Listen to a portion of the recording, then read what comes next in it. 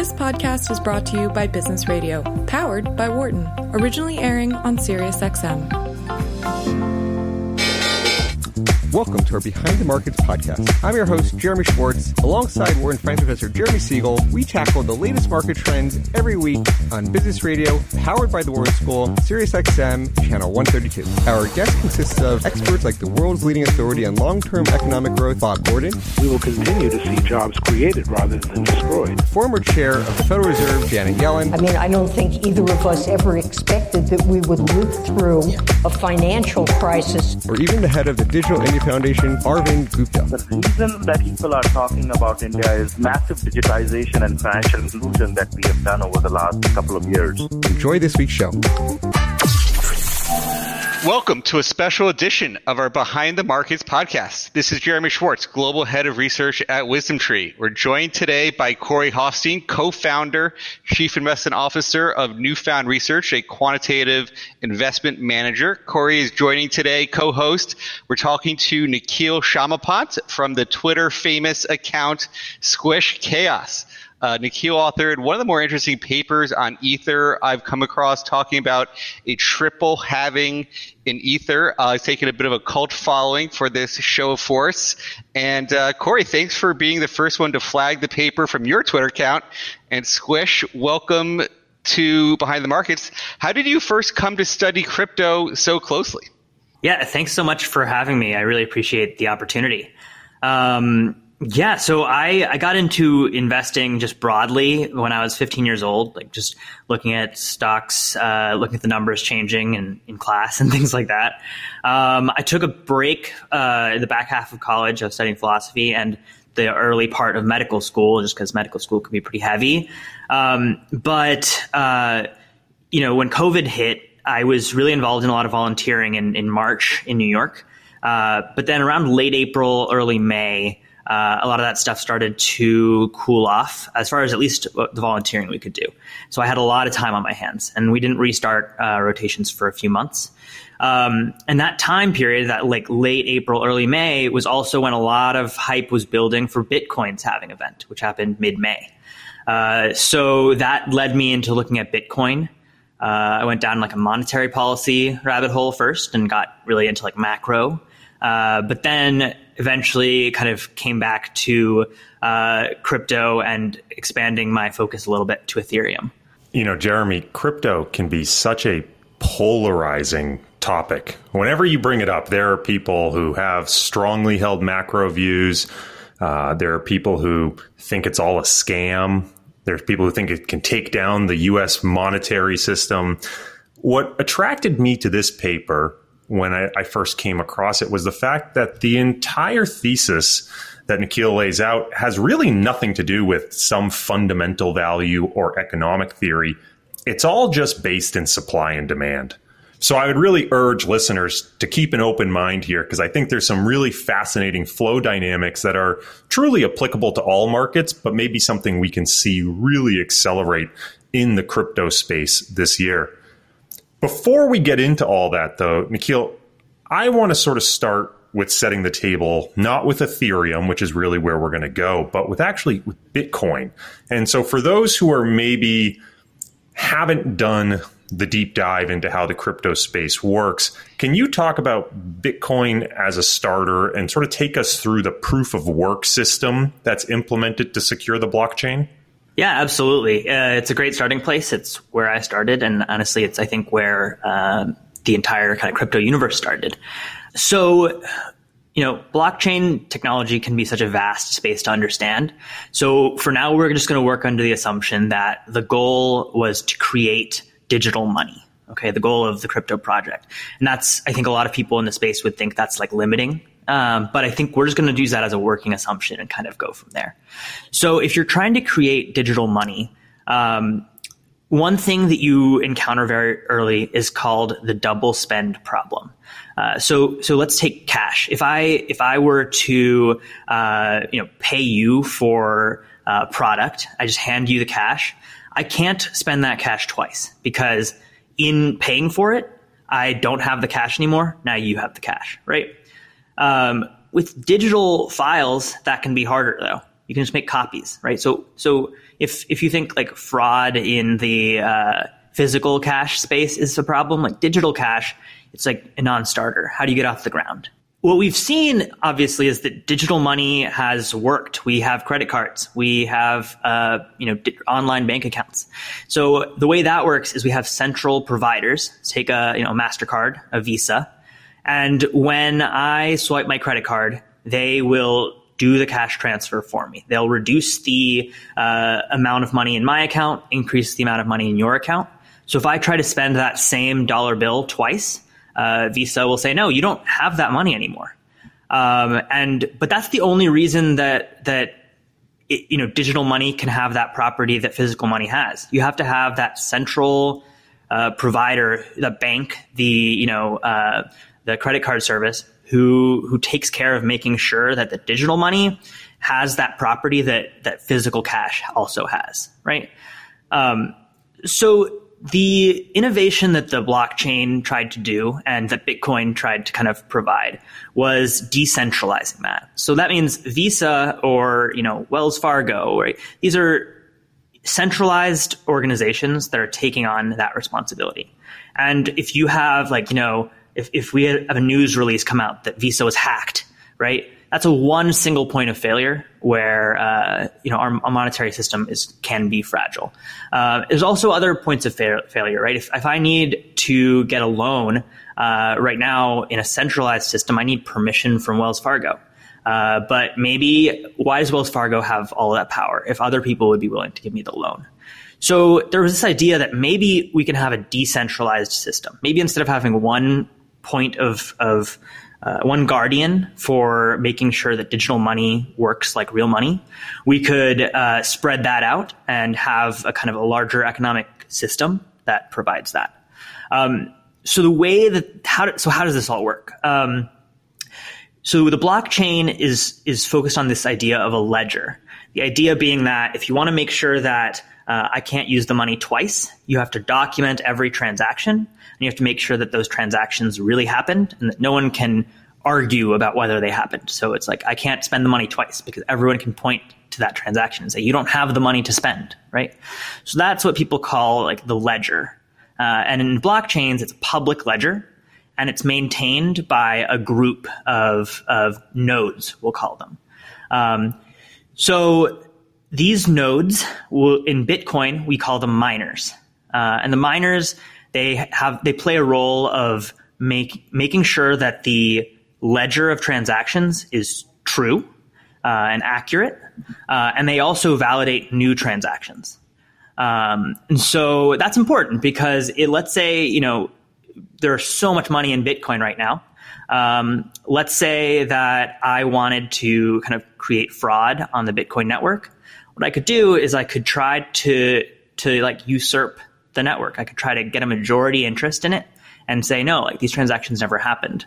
And so the goal of the miners is to maintain that security and make sure that no single person can go in and have this kind of exert like this undue force on what's kind of true. The way that there's two things here that are important. So these miners need an incentive. They're providing a service, right? So you have thousands of people running this mining algorithm on their computers. They're providing the service and they need an incentive. So one way they get that is called block reward, which is they get issuance. They're issued essentially new shares of Bitcoin, you could say.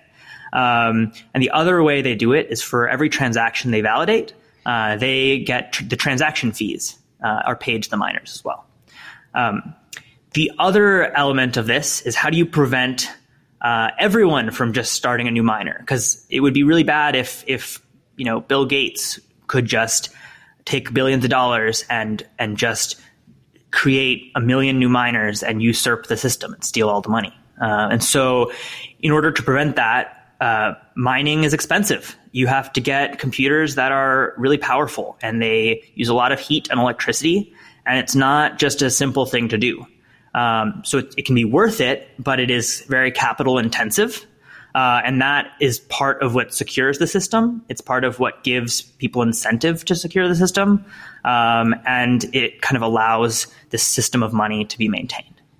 Although your example there, if Bill Gates has unlimited capital, it sounds like he still can get all these computers and try to take over the system. Yeah, so it's a great case of like you have to think about, and I'll be honest, the real argument tends to not be around Bill Gates. It tends to be like China. Exactly. Yeah, Mike Green will talk about like, well, why can't China just go in and do that? And it's, first of all, I would just say that's actually a genuine concern. So we'll kind of talk about different ways of securing blockchains, right?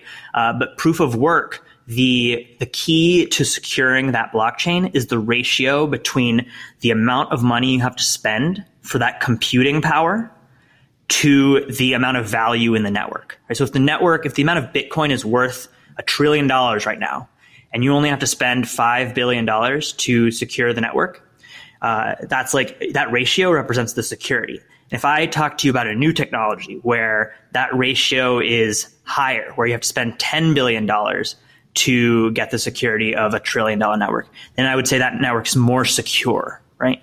And that's just important because later we'll talk about how Ethereum has different characteristics around security. But it is important, you're right, to think like, if it costs, I think I remember the estimate was $5 billion, right?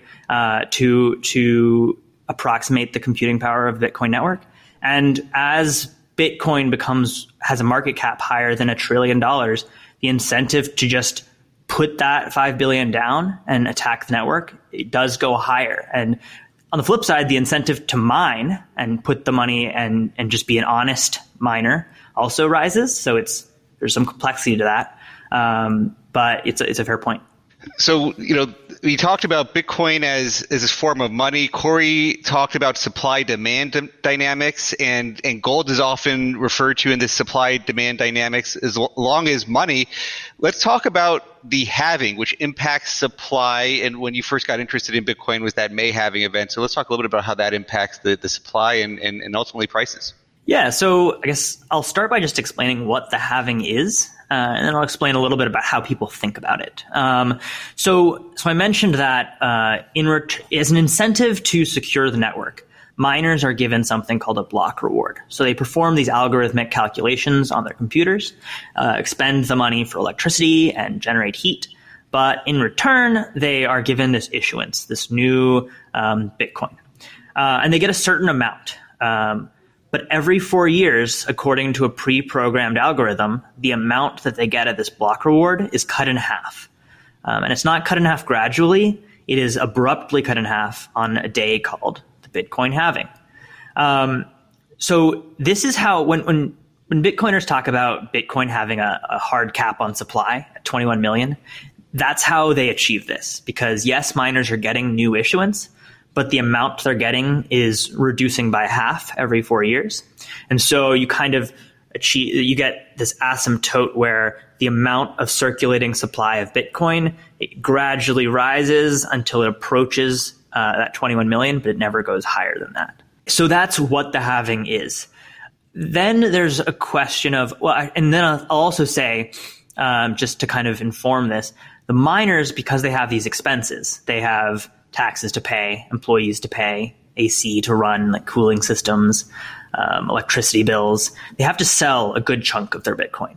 And as just an easy reference, I didn't include this in my report because it's a little complicated, but you can check the SEC filings of these Bitcoin miners, and you can see these businesses are incredibly capital intensive.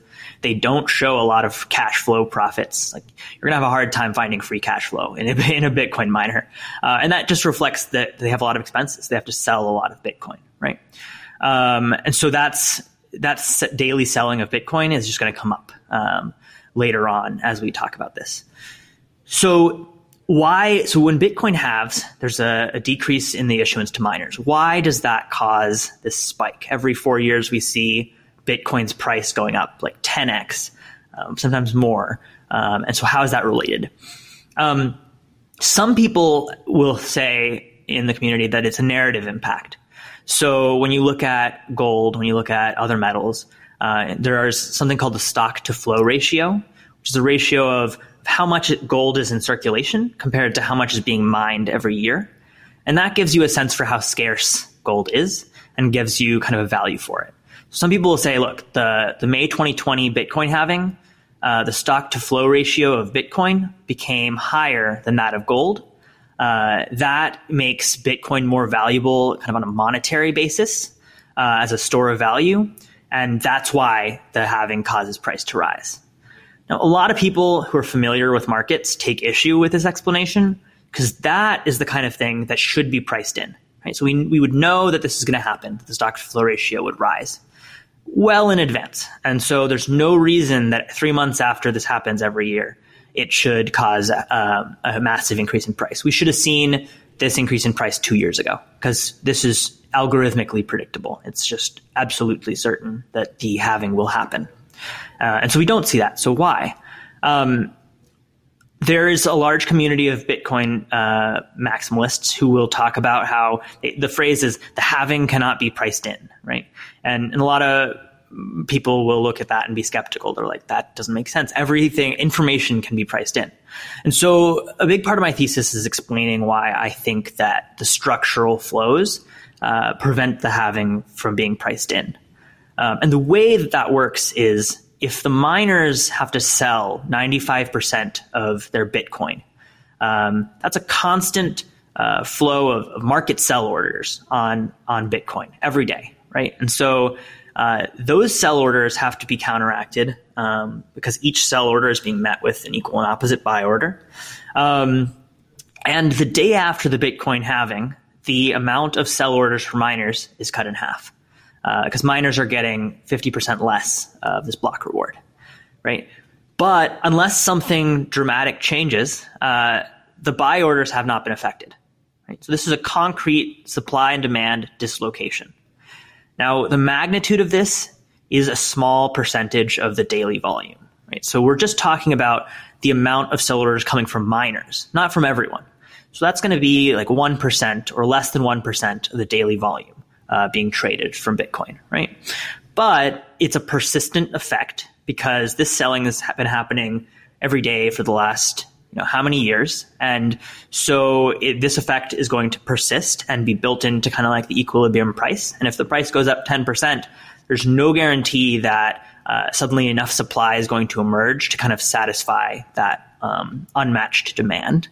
It's also predictable in direction. So you know that they are sell orders and that sell orders are reducing. So you know that what's unmatched is the demand. You don't have to kind of recalibrate on which direction these flows are moving in. So even though it's a small effect, it's persistent, long-term, and predictable in direction. And I think that in a context of Bitcoin supply, where a lot of Bitcoin investors there's a community called hodling, which is kind of community around buying and holding Bitcoin for the rest of your life, never selling. So in that context where there's such illiquid supply, it really kind of accentuates the effect of this supply-demand dislocation. And I argue that at least the first part of the move in the halving, maybe the first 50% move, maybe the first doubling in the price can be attributed to this effect. These hodlers are real. I mean, my brother who got into Bitcoin before me, tells me he's always going to hold it. And I was like, there could be a point where the last buyer's bought, and he's like, no, I'm a hodler. Well, this is what's interesting to me is this is sort of a ceteris paribus model, right? You're talking about we're holding demand constant, supply is decreasing. Basic economic theory tells us price has to go up. I'm curious, though, demand isn't going to be constant, right? So what is happening with demand right now? So it's interesting. So demand's not going to be constant. Even if you ignore the narrative, which we'll get back to that, but even if you just thought about it as kind of an abstract and like an asset, you don't know its unique characteristics. Part of my argument is that demand will fluctuate, but this supply dislocation will not. So it's like, maybe on any given day, you'll have like a random like plus or minus 5% of people buying, but you can guarantee that there'll be less people selling. So that means this is why, the day after the halving, like on the day of the halving, the price doesn't need to go up. If Bitcoin drops 3% on the day of halving, like I don't consider that to be evidence to falsify my thesis. The key is that if there's an up and down just variation, that you'll kind of gradually get this uptick in price because the supply dislocation is not varying. And so maybe on any given day, if there's reduced demand, price won't change. But then inevitably, when there's increased demand, the price will go up. So that's abstracting out. Now we look at demand for Bitcoin in context, right? And that's where this narrative starts to matter, because when the price goes up, narrative tends to follow. And you'll notice, I think a lot of astute investors will notice how much Bitcoin investors focus on price. So, as a joke, just check like Anthony Pompliano's Twitter page. There's weekly announcements of Bitcoin's price going up. And that's not something people do for every asset. But it does really crystallize that the price increasing is viewed by a lot of Bitcoin investors, and the narrative being spun is that the price increasing reflects the adoption of Bitcoin as a store of value, right? And so my argument is that you get this supply-demand dislocation that accounts for the first part of the move. How much? Hard to say. We know that these hodlers who refuse to sell kind of accentuate the effect, because a small supply-demand dislocation in the context of all of this locked-in supply can have a bigger effect. But I don't need to explain the 10x move. So if this causes Bitcoin's price to go up 50%, then Bitcoiners will say, hey, look, I told you the halving could not be priced in. The halving happened. 3 months later, price is up 50%. I'm right. And a lot of people are suddenly convinced. They're like, hey, look, it could have gone down. It didn't. It was not priced in. This is a store of value now. And then the narrative takes over, right? And so then it starts to, other factors come into play, where it's like, is Tesla putting it on the balance sheet? Is Square buying it? What's Elon Musk tweeting today? Right. And that's more speculative. But I think that this sort of speculative forces, they aren't enough without that initial catalyst. And the bigger the catalyst, the more confirmatory the narrative is in kind of investors' minds. Does that follow? Let's shift from Bitcoin to the focus of the paper of ETH. Let's contrast Bitcoin with ETH. What's the story? What's going on between the two? Yeah, so right now, before anything has changed, so there's a few upcoming changes to Ethereum's network, but right now, both blockchains are called proof of work, which means all the dynamics around miners that I explained for Bitcoin, they're the same for Ethereum. Right? The key difference is Bitcoin has a hard cap. There's 21 million Bitcoin that will ever exist, and because of that, the amount of Bitcoin that can be given to miners has to undergo these halvings, or else you wouldn't be able to have the total amount of supply remain constant.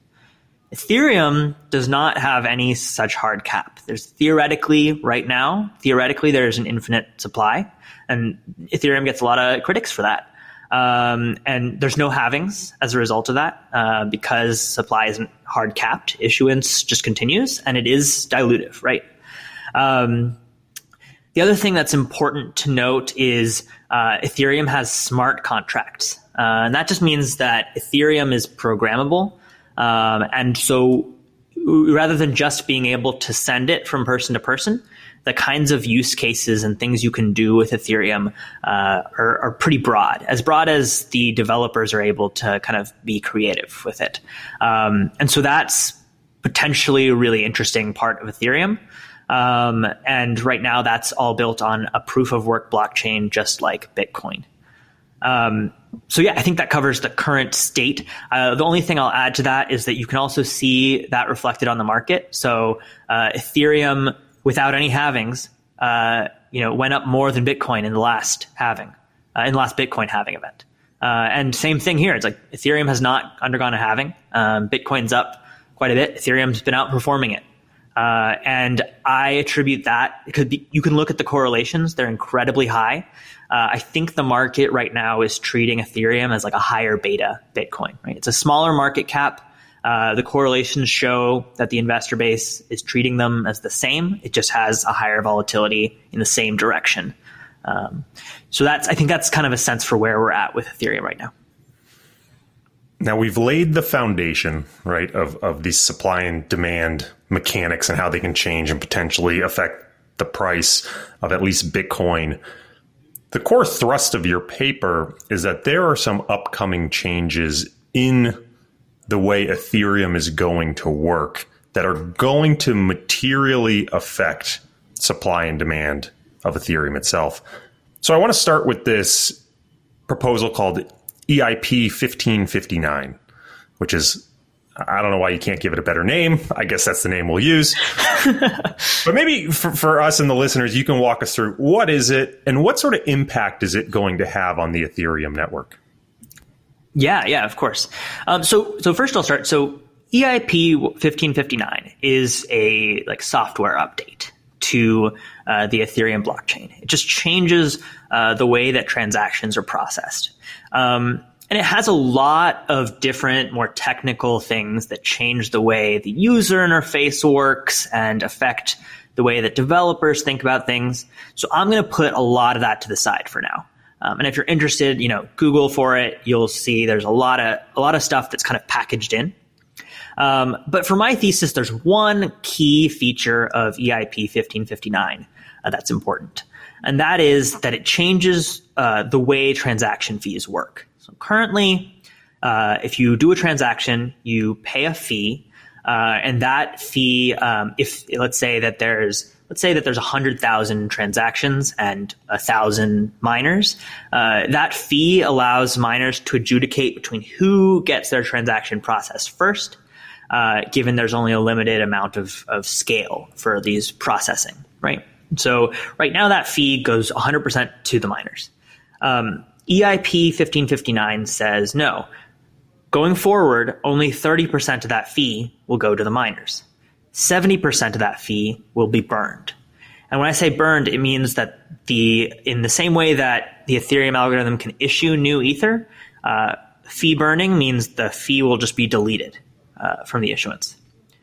So that affects the amount of supply, right? So if before a lot of this new issuance was coming from transaction fees, now 70% of that transaction fee, if before a lot of this miner selling is coming from transaction fees, where the miners are getting these transaction fees and selling them to cover their expenses. Now miners are only getting 30% of what they used to be getting from these transaction fees. And I should clarify that was an error earlier. The fees are not new issuance.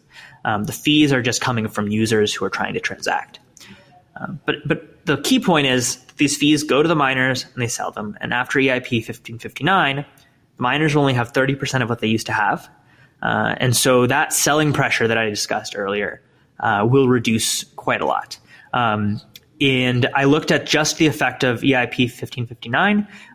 There's a researcher, Justin Drake, who kind of put these numbers together, did some really excellent research. And so with his spreadsheet, the selling pressure for miners will reduce by 30% just from EIP 1559. So remember that the Bitcoin halving has a 50% reduction. So this is less than one Bitcoin halving, right? It's like a mini halving event. But again, it's the same kind of sell pressure decrease that you see in a halving event. And that should have a meaningful effect on price. Now, burning fee sounds like burning gas, and people often talk about ETH, these gas fees. Is that the same fees as you're talking about here? Is it different fees? What are these gas that you hear about? Yep. So gas fees are the name for the transaction fees, right? And so the way that works is if there's a fixed amount of transactions that the network can process per hour, let's say, and everyone's trying to compete to get their transaction processed right now. So right now the model is kind of like an auction. So it'll be like, okay, you propose I'll pay $5 for gas. Someone else says I'll pay $6 for gas. So their transaction would be processed by the network before your transaction. So that's what gas fees are. It's the amount of fees you're paying to kind of move your money, and those are the fees that'll get burned. So now if you're paying that $6 or let's say $10. You're paying that $10 for gas. Before, the $10 would all go to miners, and they'd sell $9 of it. Right now, only $3 is going to go to miners, and they're going to sell $2.50 of it. And so that sell pressure is going to go down materially, and that's where kind of my argument focuses. We've talked a lot about this proof of work model. The second big transition you point to in the paper is a move on the Ethereum network going from proof of work to this new concept of proof of stake.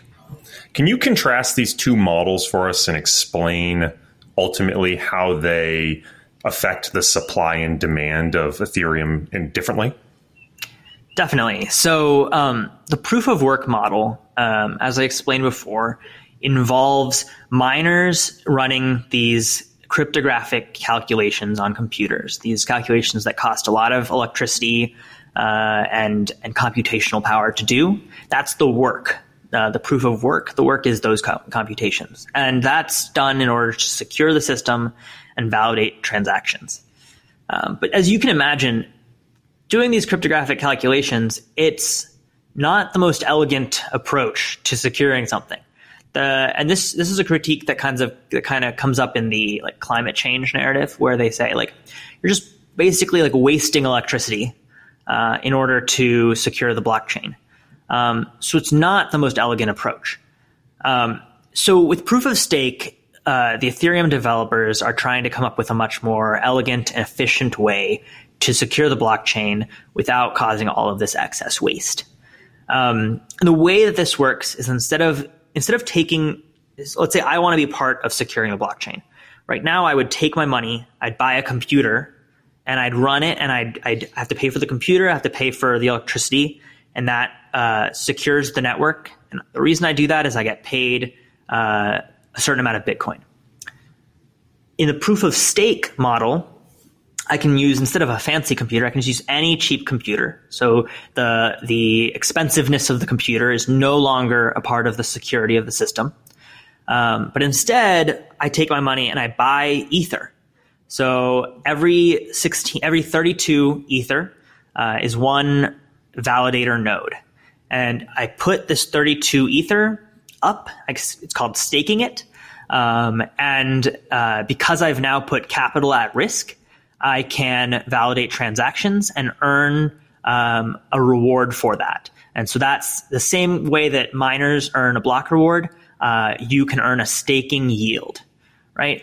So how does this help security? Well, now if there's evidence that I'm a malicious actor, that I've come in, bought a lot of Ether, and staked it all on these really easy validator nodes, well, if there's any malicious intent, they can slash my Ether. So I've placed my Ethereum at risk. And if I'm a malicious actor, they can say, no, you're a malicious node. The rest of the nodes disagree with you. And therefore, we're going to delete a third of your Ethereum, which makes it hard, because if you have to put $5 billion of Ether in and you don't get this right, you just lost 1.5 billion in the single attempt. It's not going to be easy for you to come back and attack it tomorrow with the same amount of money, right? And every attack you do, the harder it gets to attack again. So that's, I think, a little simplified model. Obviously, there's a little bit more complexity there. But it kind of gets at this. It's a game theoretic approach to securing the network. And because of that, it's a lot more efficient. So the Ethereum researchers calculate that, the amount of dollars that are required to put up in this way to secure the same network, it's like an order of magnitude smaller. It's much more efficient security. You're getting a larger amount of the network secured for a smaller amount of money. So why is that important? Well, the more efficient the security model, the less that you need to incentivize these stakers. So if I need less people to stake, then I can pay the issuance, I can pay that block reward to the stakers, but I need fewer of them, right? So I can pay a smaller block reward. And so if I'm getting a certain amount right now of block reward sent to the miners to incentivize them to secure the network, then when we change to proof of stake, I need significantly less block reward to be sent. And remember, if that block reward is being sold by the miners, and that's sell pressure, that means under a proof of stake model, I need significantly less sell pressure on the system in order to get that same security. And that has a big implication on the supply and demand dynamics. Now, one of the things people talk about with Bitcoin is how there's like no one in control. There's no one person who can make changes. In this case, you have changes happening. Does everybody have to agree to these changes? How does this all play out? Do these miners all have to agree? What if they don't? Yeah, so I want to pause here and say this is absolutely a risk. It's brought up so many times, especially by a lot of the Bitcoin proponents, because one advantage of Bitcoin is that no changes are ever going to happen. Since the inception. And that's a huge part of the argument for Bitcoin is like, this is a sure thing. We know what this is. And that's what makes it investable, right? And I agree with the idea that the degree of changes, these are major changes that are happening to the Ethereum network. That makes it a much riskier asset. And in theory, I want to say that that's the risk that you're going to be compensated for taking on. The risk that these changes don't go through, right? So just that's a preface. I'll also say the mechanics of these like coding updates get into a little bit of the technical details that I don't have.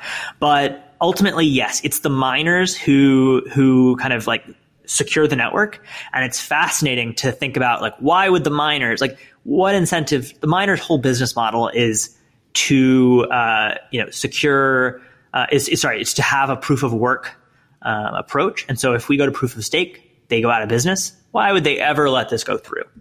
And so, I really recommend that you listen to the Ethereum experts on this. But what I'll say is that it has to do with the game theory. And basically it has to do with, if the Ethereum economy, not the miners, but if everyone who's developing, decentralized finance apps and developing anything on this economy, if they say like what we want is proof of stake and we're going to have it one way or the other, whether it's on this blockchain or a fork, which means that they will copy the blockchain code but create it in a different avenue. They say we're going to have this one way or the other. Then that threatens the value of Ethereum as we know it for the miners. So the miners are caught between a rock and a hard place. They could say no, but then that's going to threaten the value of the Ethereum they're mining if everyone migrates somewhere else, right? Because right now we have a shelling point. It's like everyone agrees that Ethereum is the place to do this, and that's why Ethereum has 90% of the developers. Everyone loves the Ethereum ecosystem. If the miners rebel, there's nothing to stop everyone from deciding, okay, we can find a shelling point around a proof of stake solution because that's the future. Right. So there's game theory involved where the miners are thinking about like, what is the best way to maximize our profits in the short term and the long term? And the reason this is a little complex, and I won't delve into the details, is because the game theory actually is very different for something like EIP 1559, which does not eliminate the mining profits. It just reduces them. So the arguments around that are one kind of set of arguments. And then there's an entirely different set of arguments around proof of stake, which actually does completely eliminate that. And so there's dynamics around, well, if miners aren't profitable, do they have any Ethereum on their balance sheets? If they have managed to maybe sell more than they needed to upfront to accumulate for the upcoming halving, maybe they have a lot of Ethereum now and they don't want the price of Ether to crash. Maybe if they disagree, if they rebel, the price of Ether will crash and they'll lose a lot of money. There's a lot of dynamics around that. I just want to kind of reaffirm that people who raise this are absolutely onto something. This is not a fake risk. I'm not going to, hand wave this one away. If you're choosing to invest based on my thesis, you are handicapping the likelihood that these events go through. It's like merger arbitrage, right? You're saying if these events don't go through, the value of Ethereum will crash. But if they go through, the events will have a substantial effect on price. So I think that I'll leave it there. We discussed sort of the difference between the Bitcoin blockchain and the Ethereum blockchain, where the Bitcoin blockchain is really a ledger, and the intention was this idea of decentralized, provable digital money. Ethereum, we talk about these smart contracts. My Neanderthal brain, the way I basically think of it is Ethereum is a big distributed computer that you can write computer programs for, and you're effectively paying someone else to execute your program. And it's all kept in record on the Ethereum blockchain. There's this massive growing space right now on the Ethereum blockchain called DeFi, or decentralized finance. And I know that's another angle by which you're discussing the growth of this space as having profound impacts, again, on the supply and demand of Ethereum itself. Can you provide a little bit of background as to what DeFi is and why it's affecting supply and demand of Ethereum? Absolutely. So the first thing I want to clarify is, so I'm going to explain kind of a little bit about what DeFi is and how it works. And then I'm going to talk about how much it's growing. And that might give you the sense that I'm saying DeFi is going to change the world and you should believe in it. And that might be true. I don't know yet. What I can say is my thesis is based on the belief that people will think that DeFi is going to change the world. And that's a crucial distinction because, again, so I'm actually kind of leaning towards thinking this is a big deal, right?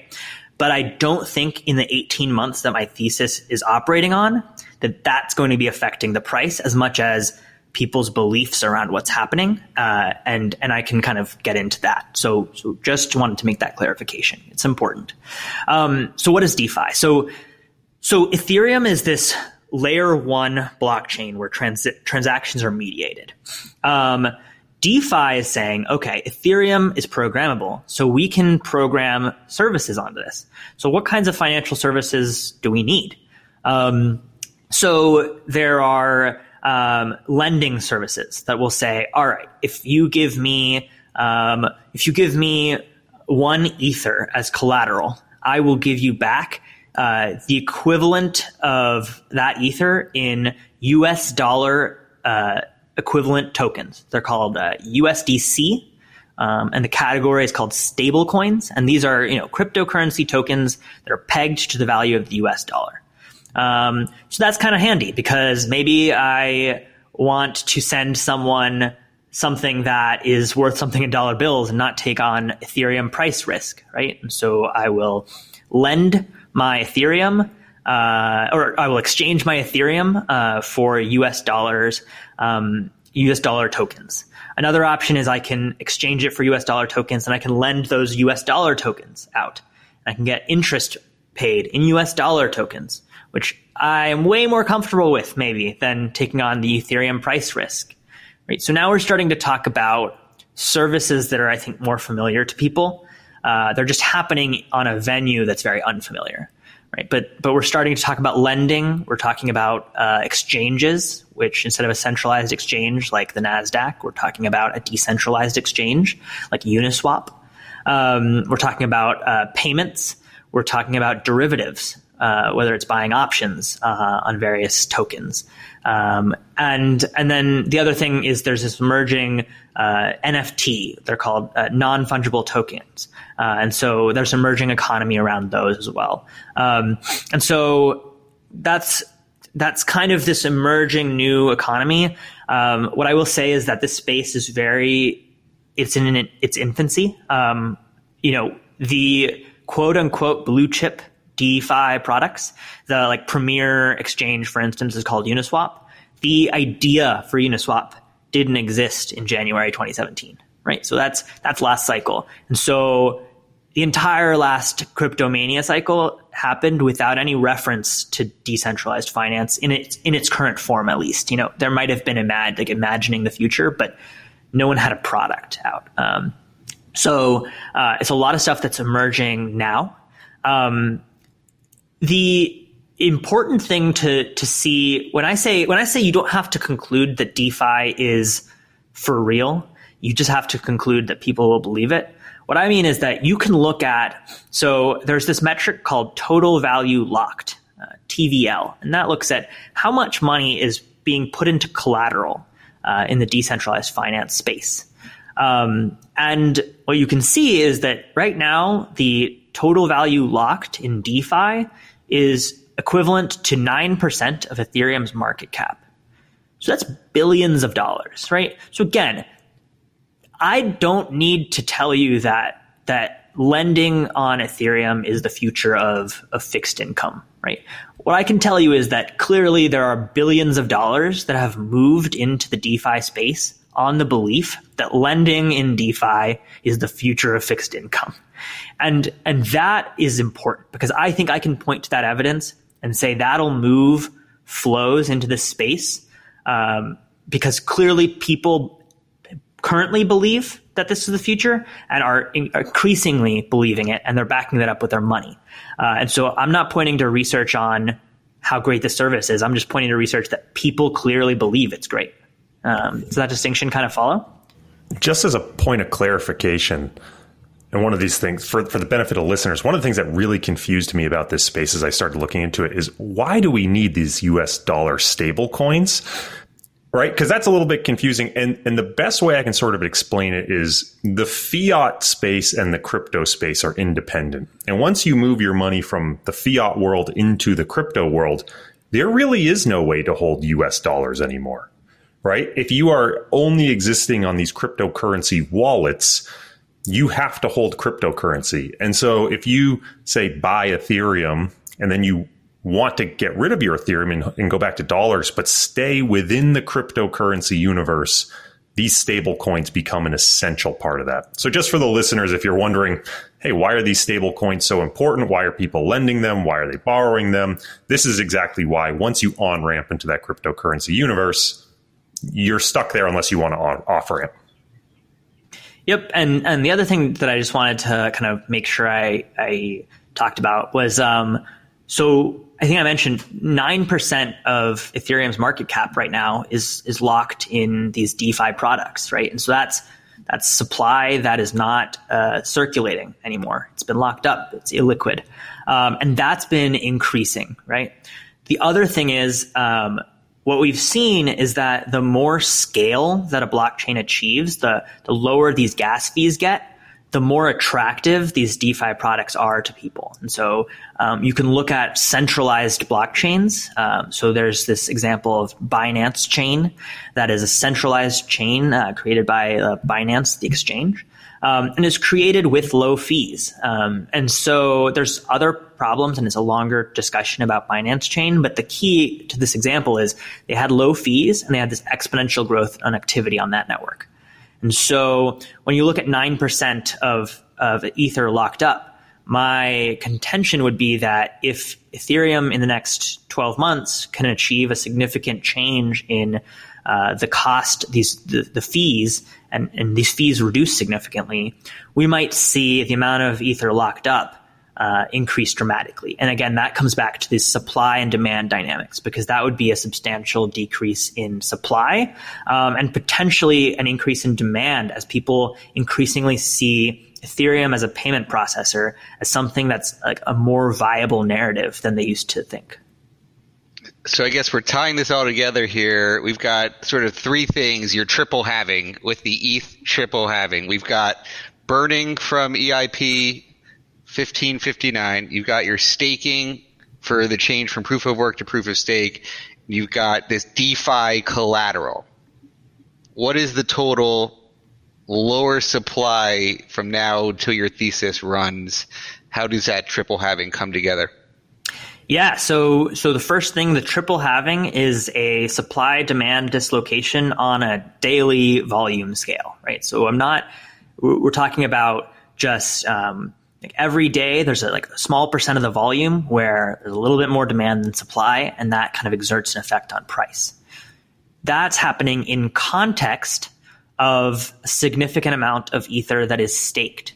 So as we shift to proof of stake, before we can make that transition, we need stakers to be in place so that we have security the day that we have that merge happen. And so a significant amount of Ethereum has already been placed in what's called the deposit contract. They'll be the kind of original stakers, right? So that represents currently 3% of Ethereum's market cap is currently staked. And then there's also the collateral Ethereum that's in the DeFi universe, which currently represents 9% of the Ethereum that's been staked. So currently, 12% of Ethereum is locked out of circulating supply. So you have this triple halving, which is a circulating volume supply-demand dislocation.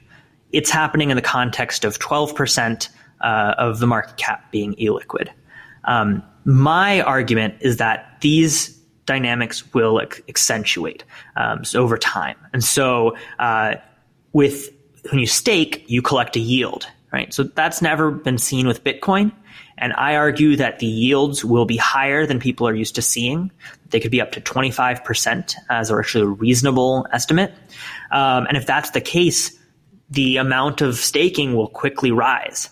So the yields you get on staking are not like a dividend yield or a bond yield, where as the price goes up, the yield goes down. This is yields that are issued in Ether. And so they're not USD price sensitive. They are sensitive instead to the number of people who stake. The reason that's important is because you kind of can go either of two ways. Let's say that very few people decide to stake. And so I'm wrong about the illiquidity dynamic, right? If that's the case, then we're going to have a huge upside surprise in how high the staking yield is.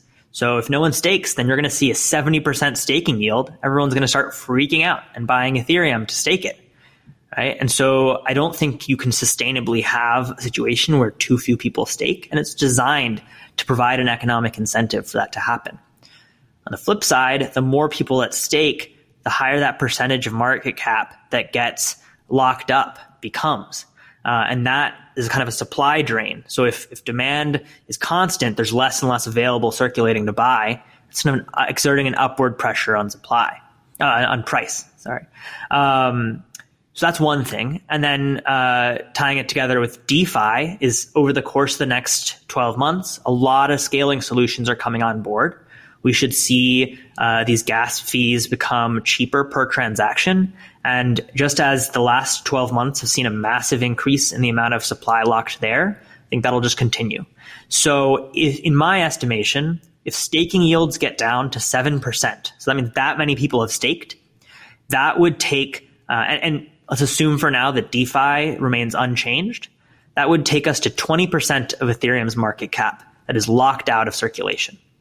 I think that in the context of 1.5% treasury yields, low equity risk premiums, like a 7% yield is very reasonable for it to stabilize at. Because I understand that crypto is more risky and it's not going to get down to a 3% yield, but I think getting down to a 7% yield is incredibly plausible. And then I also think that assumption that the DeFi collateral is just going to remain unchanged is, empirically, there's no evidence for that. It's been accelerating, if anything. And so I think it's very likely that we're going to get to upwards of 30% of market cap that could just be locked out of supply over the next 18 months. So, when we continue this discussion to the demand dynamics and how they change, just keep that in mind, that we're going to have this catalyst in the triple halving that kicks off price and gets people to look into things. And then if they like what they find, there's 30% of the supply that's locked up that they can't buy. So I think that'll have a tremendous effect on the price and an upwards kind of tailwind. I like the give and go you just gave me. You teed yourself up for demand, so let's just go there. So let's talk about, we have this potential over the next 12 to 18 months for a substantial shock to supply. Some of it happening suddenly, some of it happening gradually as some of these services are picked up. What is happening on the demand side of the equation? Yeah, so the first part of demand is as I mentioned before, there's a significant yield, and I think that's going to start by driving a lot of demand, right? After that, there's a lot of different elements that start to come into play. So one thing that's been mentioned is EIP 1559 causes fees to be burned, right? Currently, if we model the amount of transaction fees on the network, we can see that the amount that's burned is actually going to outweigh the issuance to the stakers. What that means is that even without a hard cap, Ethereum is functionally going to have a deflationary supply. There will be a peak Ethereum researchers right now are estimating that peak will be 120 million Ether that will ever exist. And every year, the total supply of Ether will decrease by 2%. It's deflationary monetary policy. So one aspect of demand is if there's demand right now for Bitcoin as a store of value, and it has a constant hard cap on supply, and the circulating supply is increasing to kind of approach that hard cap, then if anything, Ethereum should be a better store of value because it's going to have a decreasing cap on supply, and its circulating supply is going to be decreasing. There's actually a negative shift in the amount of Ether available. So whatever like fundamental institutional buy-in you have to Bitcoin, I think 12 months from now, the same funds that are looking into Bitcoin will shift their attention and realize, wait a second, all of these arguments, they apply, but they apply even more to Ethereum. Right? So that's one kind of aspect. And the meme around that is that if Bitcoin is sound money, Ethereum is ultra sound money. Another thing I bring up is the climate change narrative. So there's a lot of focus and flows going on into kind of climate-oriented thinking about how can we invest in things that are sustainable. And it makes sense. We have a big issue to solve as a planet. And so there's a lot of funds flowing, whether it's into nuclear or into solar, and a number of things. So with Bitcoin's mining proof of work operations, they're wasting a huge amount of electricity. So a criticism that has been raised is that this could be causing a significant amount of kind of carbon footprint, that the Bitcoin network has a huge carbon footprint. It's bad for the environment, and that this is a major threat to Bitcoin as an asset.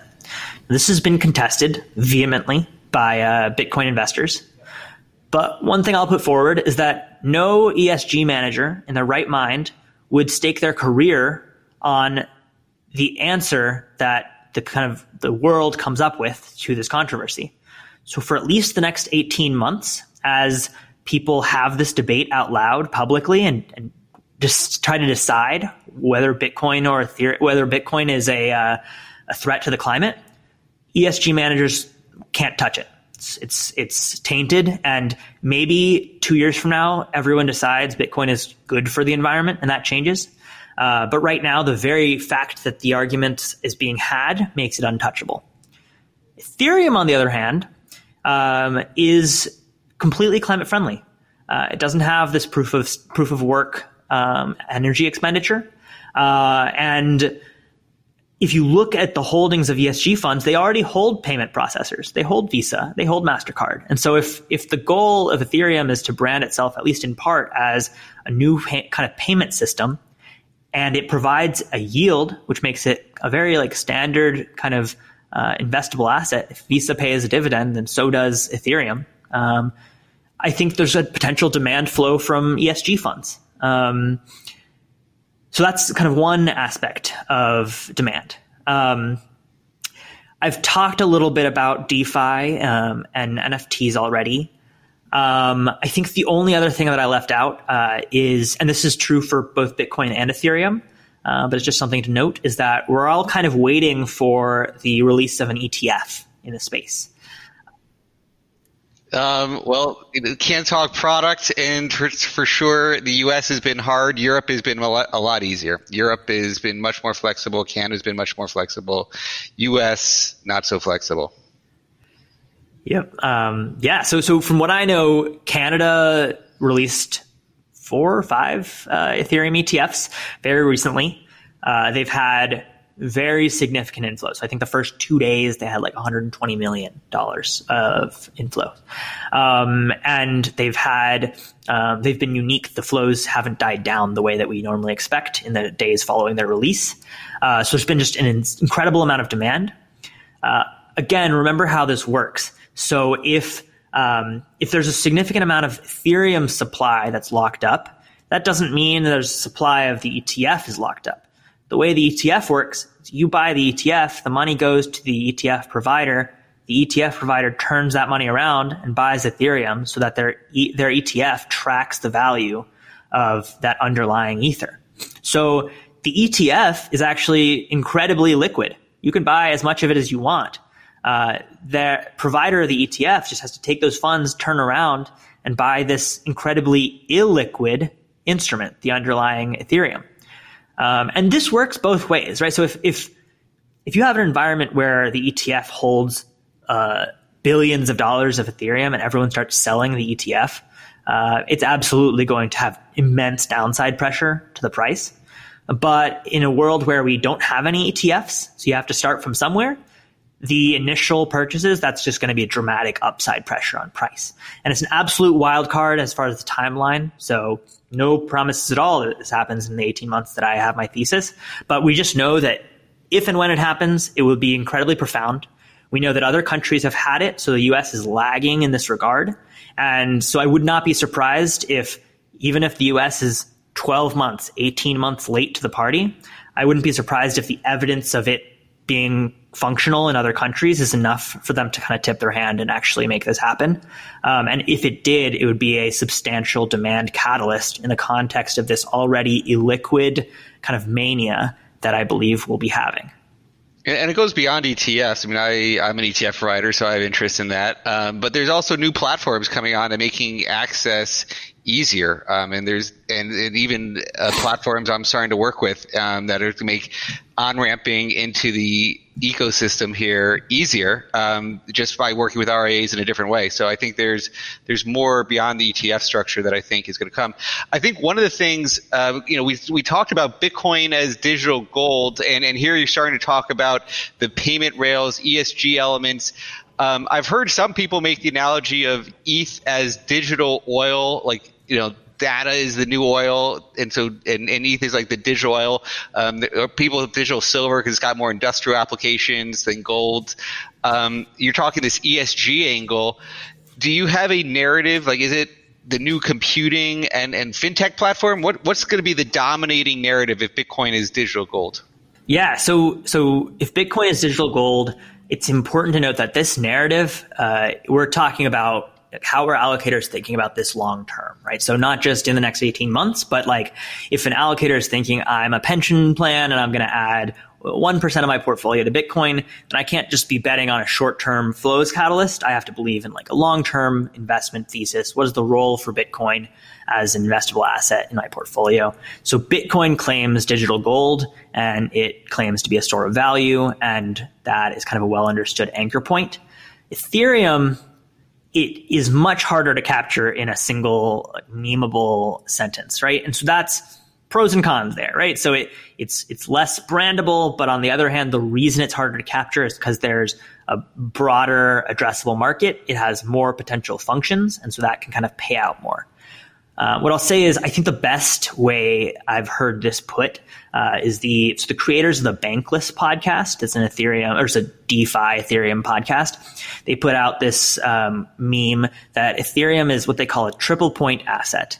So 3 points to why you would add it to a portfolio. One is it's a capital asset, which means it has yield. It acts like a bond in a portfolio.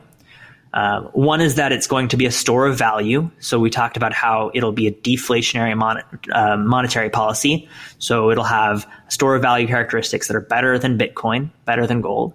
And then the third is that it's a consumable commodity. So whatever the total addressable market is for DeFi, that will be the use of this commodity, of use of Ethereum as a commodity will kind of extend to that market.